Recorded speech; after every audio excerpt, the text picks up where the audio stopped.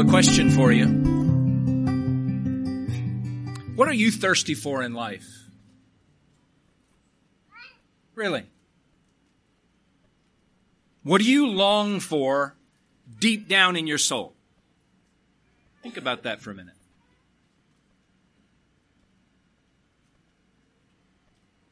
As we continue our study in the Old Testament prophet Isaiah, our sermon text today is Isaiah chapter 55, which is a compelling invitation to come to God, to receive that which was accomplished by God's suffering servant of Isaiah chapter 53.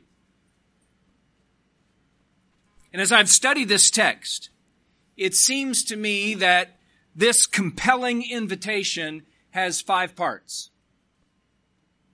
As we consider these 5 parts, my prayer is that if you're here and you are not a Christian, that you will come to God for the salvation and the satisfaction of your soul. And my prayer for you, if you are a Christian,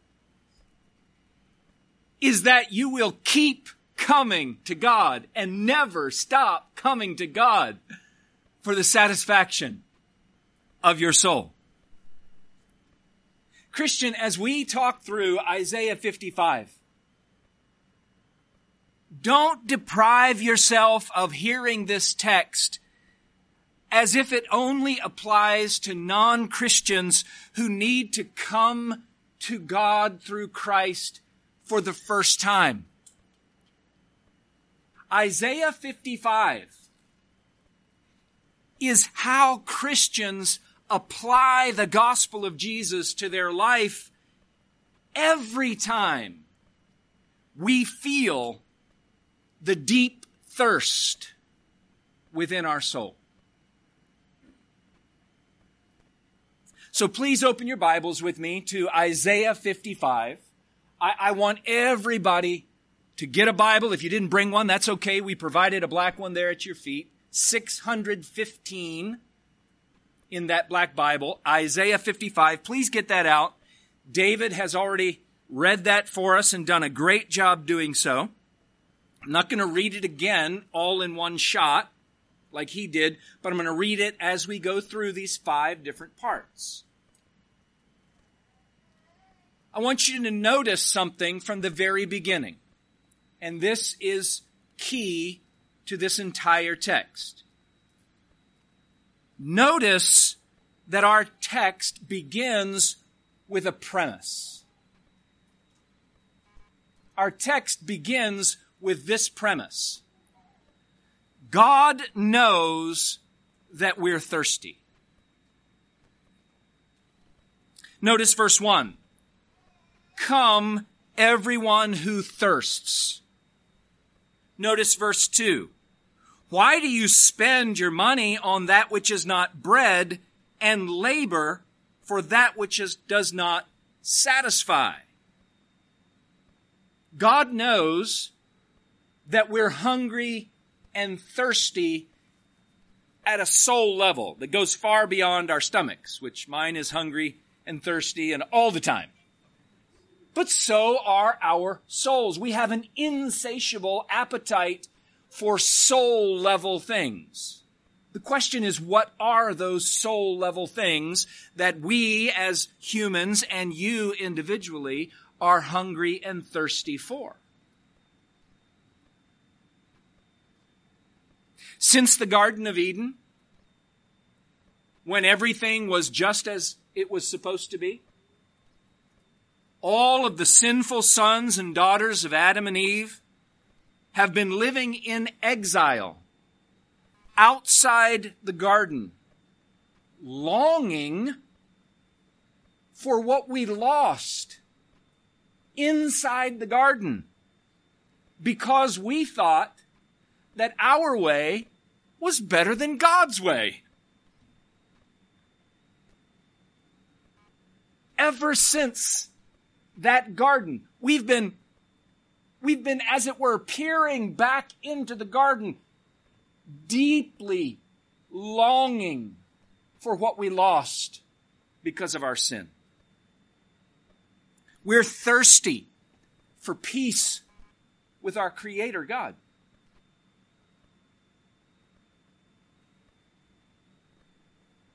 We're hungry for the identity and purpose that we had in the garden. We have a deep desire for eternal life that we lost, where we know when we lay our head on our pillow at night that our soul is safe and secure. Outside the garden, we've lost it. Every human being feels these deep soul longings in one form or another, and every one of us are searching to satisfy those longings in a lot of different ways. So the way that you search to satisfy those deep longings of your soul might be different than Elisa, might be different than Jimmy, might be different than me, but we're all thirsty for something. And we're all trying to quench the hunger of our soul. So here's what we do. We try to satisfy our thirst for peace with God by hiding from the reality that our soul is not right with God, and we hide from it in the bushes of entertainment and distraction. And we try to cover our shame with the fig leaves of religion and morality. I'm a good person. But our fig leaves are nothing more than a facade. They don't satisfy. We try to satisfy our thirst for the identity that we once had by emphasizing our physical appearance, or by feeling significant based on what others think about me.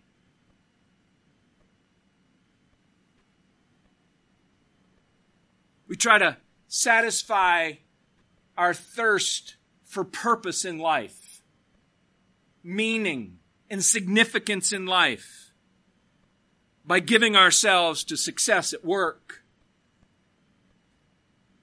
See, I'm valuable. I'm good at X. I've achieved Y.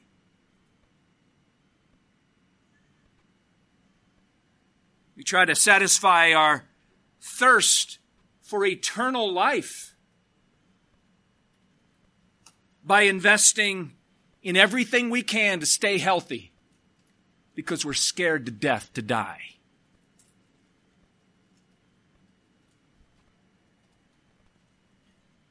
But God knows something that we don't know.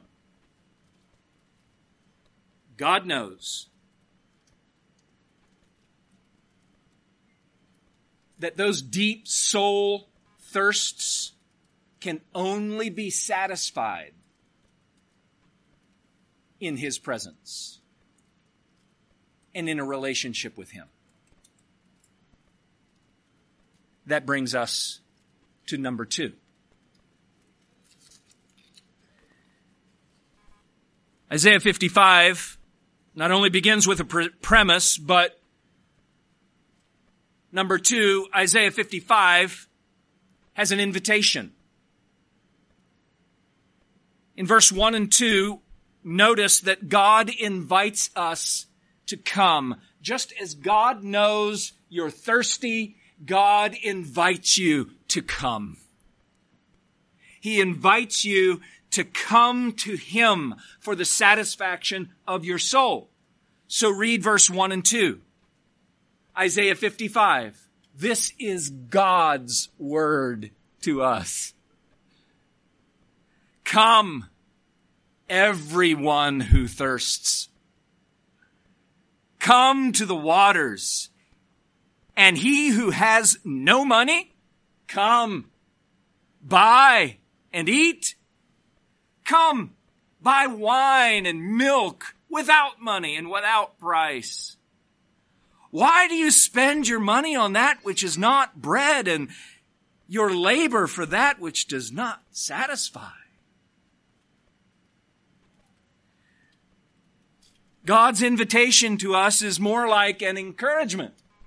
He didn't simply say, you can come if you want to. This is an encouragement where God seems to repeat himself enthusiastically. There are 12 imperatives in 6 verses. Just look at this part of Isaiah 55, verse 1 through 6. Listen to God, and this is not with a stern, angry, judgmental condemnation. This is enthusiasm. This is with open arms. This is the heart of God. Look at these verbs. Come, buy, eat, come, buy, listen, eat, incline your ear, come, hear my word, seek, call. Can you hear God's heart? Can you see God's grace toward you, sinner, outside the garden by your own foolishness? Notice that God's invitation is both positive and negative. In verse 1, we see that God says, come, who? Everyone. Everyone who's thirsty. Next week, he's going to describe to us who everyone is. Right now, it's plenty. How many of you are an everyone? There you go. How many of you just don't like to raise your hands? Okay, there you go. I get it. I hate to do that too. God's invitation is to everyone, and it's a positive invitation. He says, listen, it doesn't matter who you are, and it doesn't matter what you've done, and it doesn't matter what you have. Whether you're poor, you don't have any money. Come. And what God tells us by this positive invitation is this, that the most valuable things in life, the things that you need the most and desire the most deep down in the soul, cannot be purchased or earned. They can only be received freely from the hand of God. That is against our human nature, and frankly, that flies directly in the face of independent Western American culture. The most valuable things you deeply desire and need cannot be purchased and cannot be earned. They can only be received humbly and freely from the hand of your Creator God.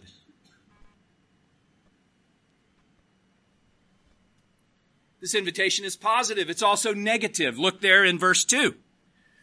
God says, why do you spend your money for that which is not bread and your labor for that which doesn't satisfy? He says, why are you spending everything you have trying to satisfy your soul? Why are you giving every ounce of your effort, working day and night, burning the candle at both ends for something that ultimately will not satisfy? You're wasting your time. Come to me, and I will give it to you freely. God knows that every alternative will ultimately be unsatisfying. No matter how much you find your identity or your success or your value in anything else, it will ultimately leave you hungry.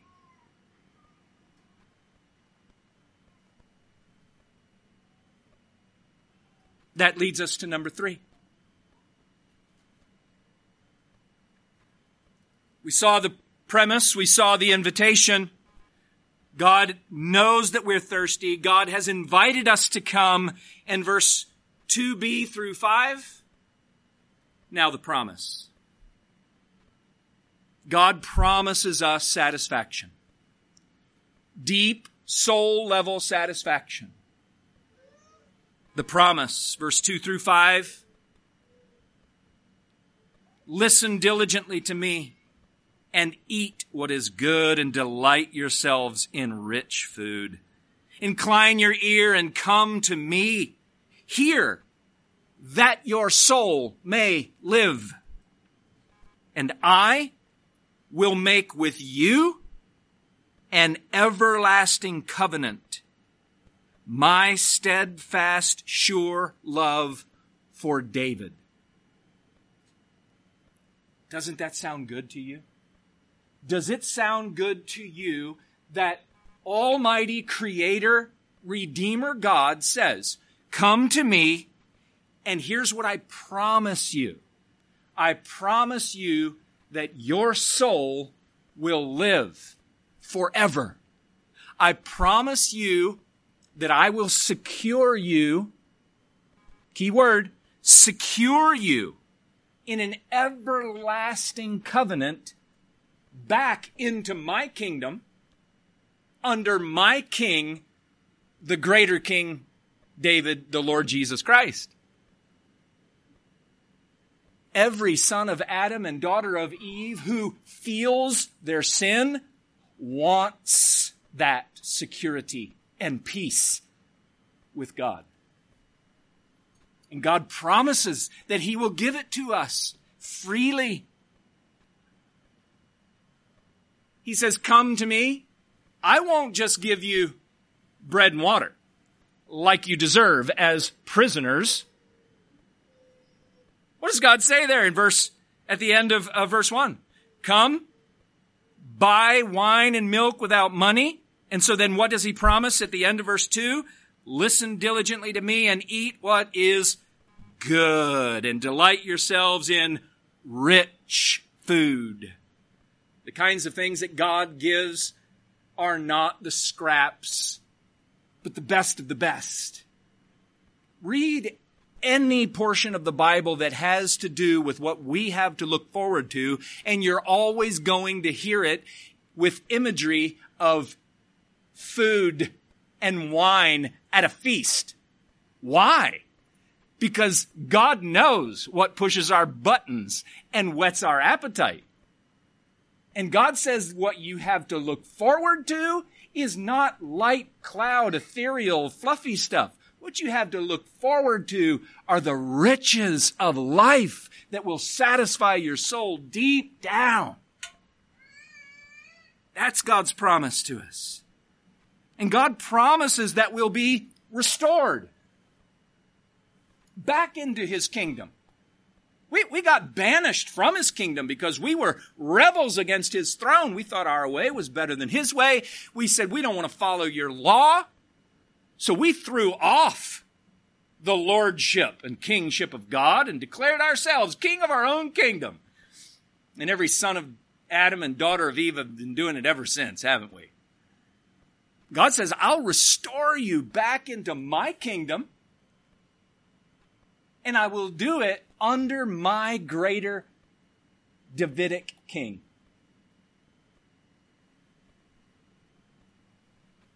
The kingdom of God under King Jesus is not just national biological Israel, but look there in verse 5. It's going to include a nation that you don't even know about. People from all over the face of the earth. Like, for example, Winchester, Virginia. Maybe even Front Royal. I don't know. Maybe. It's going to include people. And what are these people going to do when they hear? When they hear that God has made a way for them to be restored into His kingdom again? Look at verse 5. When they hear that good news, what do? They run to Jesus. They run to King Jesus when they hear about this gospel. And this whole thing is how God has designed his glory and his name to be spread and shine like gold and silver across the earth. I guess it'd be good to stop right here and ask you the question, have you ever felt your need for Christ? And have you ever run to Jesus? Because if you will, then in the arms of Jesus, you will find 10,000 charms. I will arise and come to Jesus.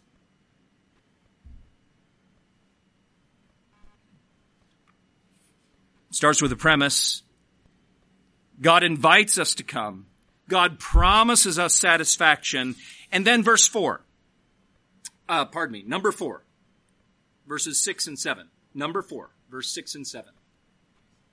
This fourth part is very important. God explains to us the requirement. Free? Yes, absolutely. Can't work for it. Can't pay enough for it. Deeply needed. But there's a requirement. Requirement's not money. It's not work. But what is the requirement? God requires two things. Clearly displayed here in verse 6 and 7. God requires repentance and faith. Or if you want to flip those around, it would probably actually follow this text better to say faith and repentance. And you know what? It doesn't matter what order. Some people get theologically hung up on whether repentance comes first or faith comes first. It doesn't matter because they're two sides of one coin. Flip the coin, friends. Heads or tails, they're both required. Repentance and faith is the response that God requires. Let's read this, and while we do, let's just remember something. Isaiah chapter 53, God did everything necessary to save his people from sin and to restore them back into, at that time, Jerusalem, and the ultimate fulfillment back into the kingdom of God. God did everything necessary. But a response is required. God is sovereign over salvation. But man is responsible to repent and believe. Look at verse 6 and 7. Seek the Lord, imperative. Command, you do this, or it won't be done. Seek the Lord while he may be found. Call upon him while he is near. Let the wicked forsake his way, and the unrighteous man his thoughts.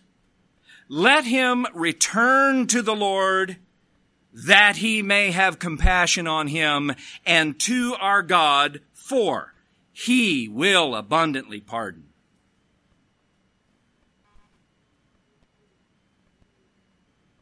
We must come and seek the Lord to receive what the suffering servant has accomplished in Isaiah 53. You must repent and believe. No one can do that for you. It doesn't just automatically happen to you without you knowing it. It doesn't, it's not like I get it because I'm attached to the right family or the right church. You must respond to this gospel in these two ways. Believe and repent, repent and believe. And it's not just Isaiah 55 that says that, but Jesus said this. When Jesus came on the scene, the Gospel of Mark, chapter 1, verse 15, Jesus came into Galilee. This is the very beginning. It's Mark 1, so it's like the beginning of everything that Jesus did, right? Jesus came into Galilee, proclaiming the gospel of God and saying, the time is fulfilled. The kingdom of God is at hand. Repent and believe in the gospel. Jesus says we have to respond. Guess what? Jesus' disciples say we have to respond. In Acts chapter 2, Peter, like one of the very first sermons ever preached in public by the Church of Jesus Christ, Peter stands up, preaches to a massive amounts of people, like 3, 5, 8,000 people, who knows? And Peter says, Jesus was sent from God. You killed him. You rejected him. Peter explains the gospel, and then the crowd reacts this way. When they heard this, they were cut to the heart and said to Peter and the rest of the apostles, brothers, what shall we do? And Peter said to them, don't worry about it. You don't need to do anything. God does everything. You don't have to do anything to be saved. That's not what he said. Listen, God does everything. But you still have to respond to it. And even your response is under the sovereign decree of Almighty God. So Peter says to them the same thing that he learned from his Lord, Jesus Christ.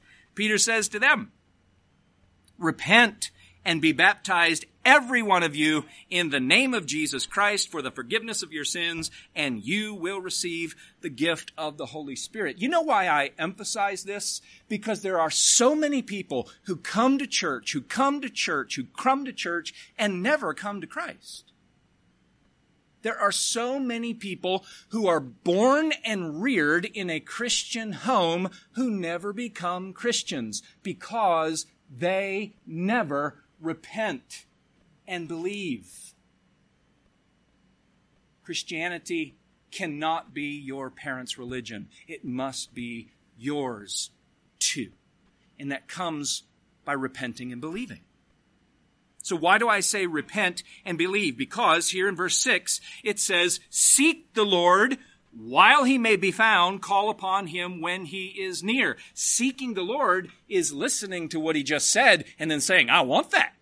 God says, come to me and I'll give you everything that you ever needed and desired for your soul. I'll give you life and restore you to my kingdom. I believe that. I'm coming. I'm going to run to Jesus to find the 10,000 charms. And let me be clear, the 10,000 charms is not a Toyota Land Rover and a nice house. The 10,000 charms are for your soul. All right? Okay, good. But then it's also repentance. Because look at verse 7. So just like we're to seek the Lord and call on him, what does that mean? Verse 7, that means turning away. Let the wicked forsake his way, and the unrighteous man his thoughts. Let him return to the Lord, so that the Lord can have compassion on him. Can you kind of see the imagery here of the garden, where we in the garden, through Daddy Adam and Mama Eve, and we do it all ourselves every day, we know it, we all think our way is best. Or at least man's collective wisdom is how it should be. And we reject God's ways. So God says, my invitation is to come, and to come means you're going to have to turn away from your own ways and your own thoughts. Turn around and come back to me. Return to the Lord. That's repentance and faith. And what's promised? Listen, I can remember vividly when I was a kid and used to do things wrong. I don't do anything wrong anymore. Listen, every time I do something wrong, I don't want to confess it to my wife or to my kids or to my fellow elder. I don't want I don't want to confess it. Why? Because I'm afraid of what's going to happen. I'm afraid I'm going to get the sledgehammer. I'm afraid I'm going to get judgment. It's no wonder that people are scared to death to turn back to God, who they know they've sinned against. They have a wrong view of God, that God is this cosmic ogre who's just ready to squash sinners like a bug. What do sinners get when they turn around and come back to God? What do they get? Verse 7. He will have compassion on them, and he will abundantly pardon. Don't overlook that word abundantly. You know why he abundantly pardons? Because we abundantly sin.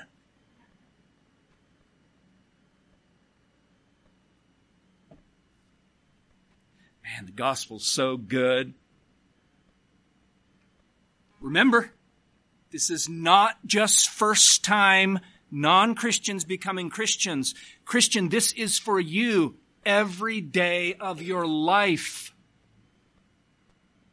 You're thirsty. God knows you're thirsty. God invites you to come to Him instead of going everywhere else to find the deep needs of your soul. God promises you satisfaction if and when you come to Him, and God requires that you turn away from those things and trust Him. Remember, that's the whole theme of Isaiah in a nutshell, in my opinion. God, over and over and over again, says this: trust me, I am the Lord your God. So look here in verse 6 and 7 and briefly notice about these requirements of repentance and faith. This really answers the question, when do we come? I can remember as a kid, especially a teenager, just kind of wanting to experiment and experience a bunch of things and thinking that after I experience, then I'll come. Now, here's what the Bible says. Seek the Lord when? While He may be found. Call upon Him when? While He is near. So, to the Israelis back then and there, God came near through the preaching of Isaiah, and God came near through the promise of a future Messiah. And God says, trust me. Seek me through the preaching that you're hearing, through the promises that I make. For us today, God came near in the incarnation of the Lord Jesus Christ. I mean, like, God was with us in flesh. He lived. He died the death that we should have died. He buried our sins in the grave, and then He rose victoriously over them so that we could have life and forgiveness, all the stuff that we lost in the garden. And now He lives forever, and guess what? He's coming again to set up His kingdom on earth and restore the garden and shalom, all the joy and the peace and everything that we lost. God came near, and God can be found, and we are required to respond. When? Well, Hebrews 3 says today. Therefore, as the Holy Spirit said in Psalm 95, today, if you hear His voice, do not harden your heart. I think that's interesting, because He doesn't say don't delay. He tells us what happens when we delay. Don't harden your heart. Every day you delay, your heart gets a little bit more hardened. Today, if you will hear His voice, and everyone in this room is hearing the voice of God through His text. I'm not the voice of God. Today, if you hear His voice, do not harden your heart as in the rebellion. So today you have the opportunity to respond. Tomorrow, it's not guaranteed. and do it while he is near. So again, it'd be a good time to ask, have you responded? Have you come to Jesus? You can today. And then also this fourth part, the requirement of repentance and faith, it answers how. How do we come? So God gives us this beautiful, compelling, open invitation. Come and I will satisfy the deep longings of your soul. That's a great metaphor, great imagery, but what does that actually mean? Like, how do you come? Well, look at the verbs. Seek. Call. Forsake. Return. And all this begins in verse 2 and 3. Look back up there. All this begins in verse 2 and 3 when we incline our ear and hear the promises of God, which is the gospel of Jesus, namely that chapter 53, my suffering servant was made sin for you so that you could be made right and righteous through him. God requires repentance and faith. Friend, all you have to do is turn around. Turn away from sin. Turn back to God. And he will secure you in a covenant. I know you're afraid to do that. You're afraid to give up control. You're afraid that you're going to get the hammer instead of mercy. So, Isaiah and God give 3 reasons, 3 assurances of why you ought to do this. Why should sinners forsake their way and return to the Lord? Reason number 1, verse 8 and 9. Because God's ways are infinitely higher than your ways. Specifically, God's willingness to pardon sinners is significantly, infinitely higher than your willingness to forgive those who sinned against you.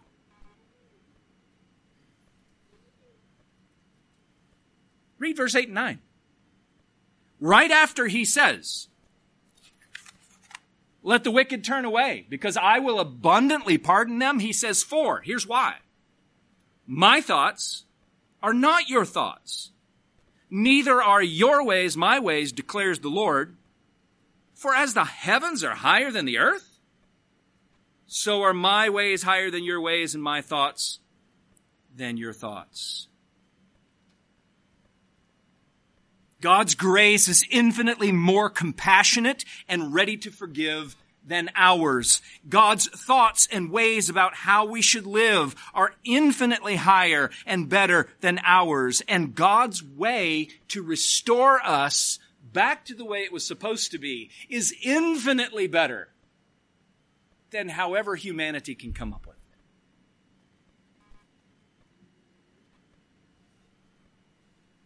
Forsake your ways, friends. Return to the Lord. Reason number 2. Verse 10 and 11. For, you see in the ESV, for. Verse 8, for. Verse 10, for. Verse 12, for. 3 reasons. Because. Reason number 2. Not only does God's ways, are they infinitely higher than your ways, but because God's word always accomplishes his will. Just like the rain and the snow come down from heaven, verse 10, and they don't return, but they stay there. And what do?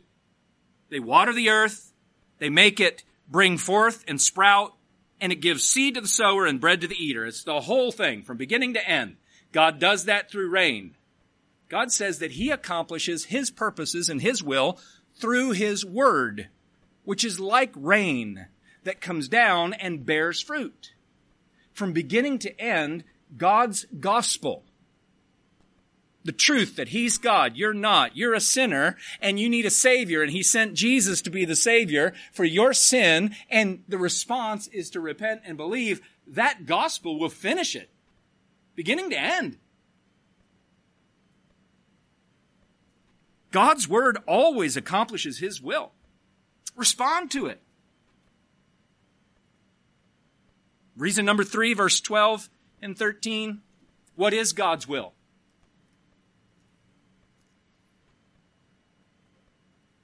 If God's ways are infinitely higher, God's Word always accomplishes His will. What is God's will?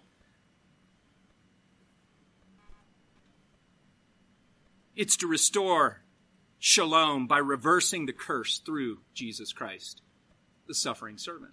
That's God's will. Look at verse 12 and 13. The end of all of this. God invites us to come, and what's the end of it? Those who come are going to go out with joy and be led forth in peace. What does that sound like? That sounds like what we had before we lost it with our sin. The mountains and the hills before you, they're going to break forth into singing. And all the trees of the field are going to clap their hands. And instead of the thorns, verse 13, which came as a result of sin, we're going to have cypresses. Instead of briars, which came because of the fall of man, we're going to have myrtles. And through this restoration of shalom, by reversing the curse is now reversed through the suffering servant of chapter 53. By all this, the Lord is going to make a name for Himself. God says, that's how I want to be known as great. I want to be known as a gracious God to sinners.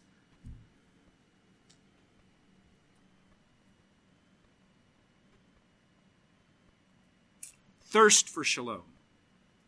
Invitation to come. Promise of satisfaction. Requirement of repentance and faith. And assurance of grace. That's number 5. God assures us of grace with these 3 reasons. Because His ways, namely pardoning sinners, is infinitely higher than ours. His Word always accomplishes His purpose. And His will is to restore shalom by reversing the curse through Christ. Listen, if you're not a Christian, God has given you this invitation and you have heard it today. Don't harden your heart. Forsake your ways. Return to the Lord. You'll get nothing but grace. Abundantly. Okay, now, for those of you who are Christians, probably the majority of people in the room, for those of you who are Christians, this is how you live every single day. Because we feel the longing in our heart for peace with God every time we feel the shame of our sin. What do? We don't hide, cover, and point and blame anymore. What do? We come. Every time we feel tempted to find our identity in our appearance or whatever others think of us, what do? We come to God because He will give us satisfaction in our identity if we'll just turn away from our ways and go His ways. When we feel the pressure to demonstrate our greatness and glory by success, or when you feel the fear of death, God says, come to me, all of those of you who have deep soul longings. I promise you I will satisfy your soul. You need to turn away from your own ways of figuring this out. Follow my word, my ways. And I promise you, I assure you, that you'll receive grace. It's good news. Let's pray. God, thank you for this gospel, the gospel that must be responded to with repentance and faith. And I pray that you would cause every one of us to respond by turning away from our sin and our ways and our thoughts and turning to you, because your ways, your thoughts, your grace is infinitely better, more successful to produce what we want than our own. God, I pray that if there are non-Christians here, that you would open their eyes to this truth. And I pray for every Christian, brother and sister here, that we would see this is every day for us. It's a life of repenting and believing. I thank you for the gospel that works and bears fruit for your glory. In the name of Jesus we pray. Amen.